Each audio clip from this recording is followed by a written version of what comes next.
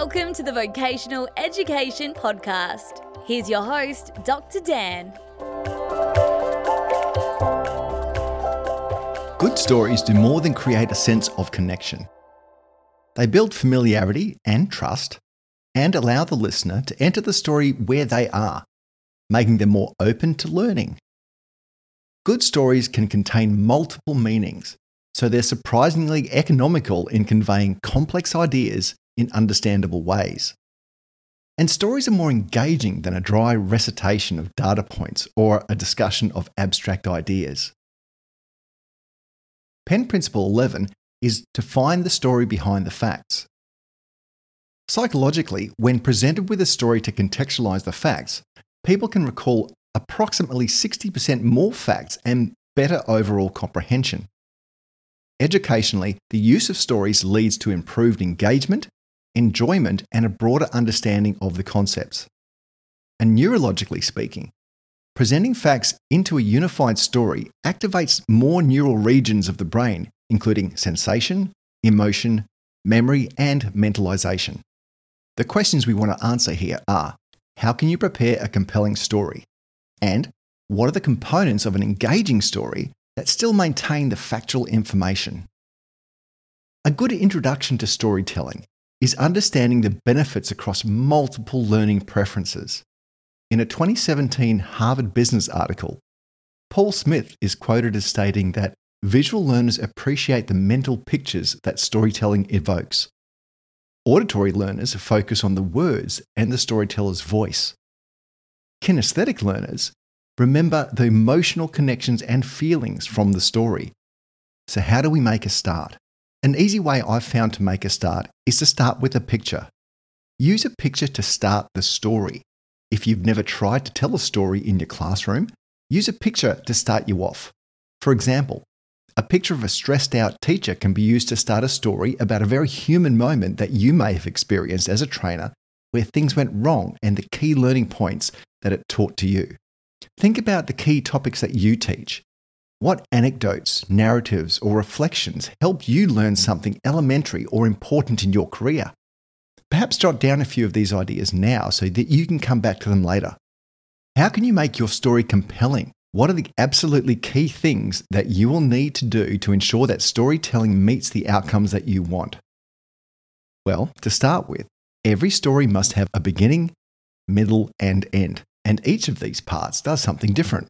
The beginning introduces the listener to the scene.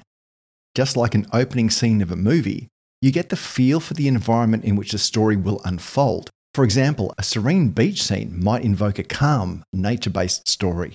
An interior of a workshop might create a sense of accomplishment or focus, and so on.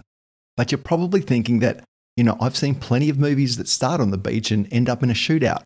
Well, yes, you're skipping ahead here because the storytelling itself is told in the middle section, and you are free to take your listeners on an emotional journey throughout this time. In a learning context, the introduction can be as little as one sentence. For example, 10 years ago, I sat exactly where you're sitting, eyes wide, head filled with questions, and a large amount of faith and hope in my chest. Okay, so that was a little dramatic, but you get the idea. So now you've made a start, you have an idea, picture, a few sentences to get things started. It's time now to move on to the middle part, the part where the lessons are illustrated clearly and the story unfolds nicely. What I tend to do is write down the key words that I can identify as key learning points. These sit in the margin of a piece of paper or a Word document so I can review them if needed, and they help me keep my story on the right path so I don't waffle or miss out on the intended outcome. There is no right or wrong length to a good story, only a bad story. If you've ever listened to someone recounting a night out and it doesn't seem like they ever get to the point, well, you see where I'm going with this.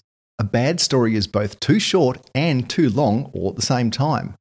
It's too short if the point would have required a few extra words, and it's too long if too many words were used to get us there. You lose interest, you get frustrated, and you're altogether over it by the time it ends. You can imagine how that would feel in a classroom setting.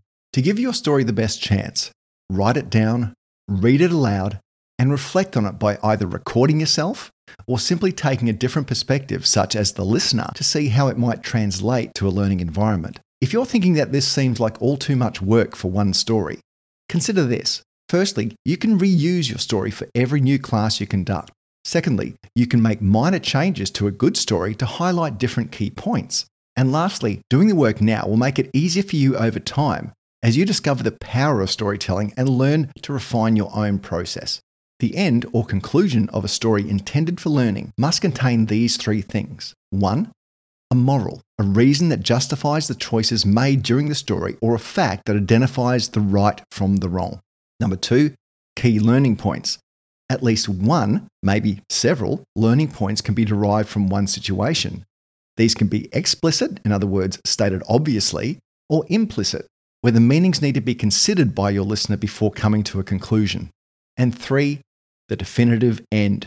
In this case, I like to end with a question to the learners, usually an open question to start a discussion or reflection on what they've learned. Don't just finish the story by staring out to your learners with anticipation. So that's it. Why stories are so important for learning and how to create your own stories that have a lasting impact on your students. Good luck, and please leave a comment if you've had experiences around the topic of storytelling. See you soon.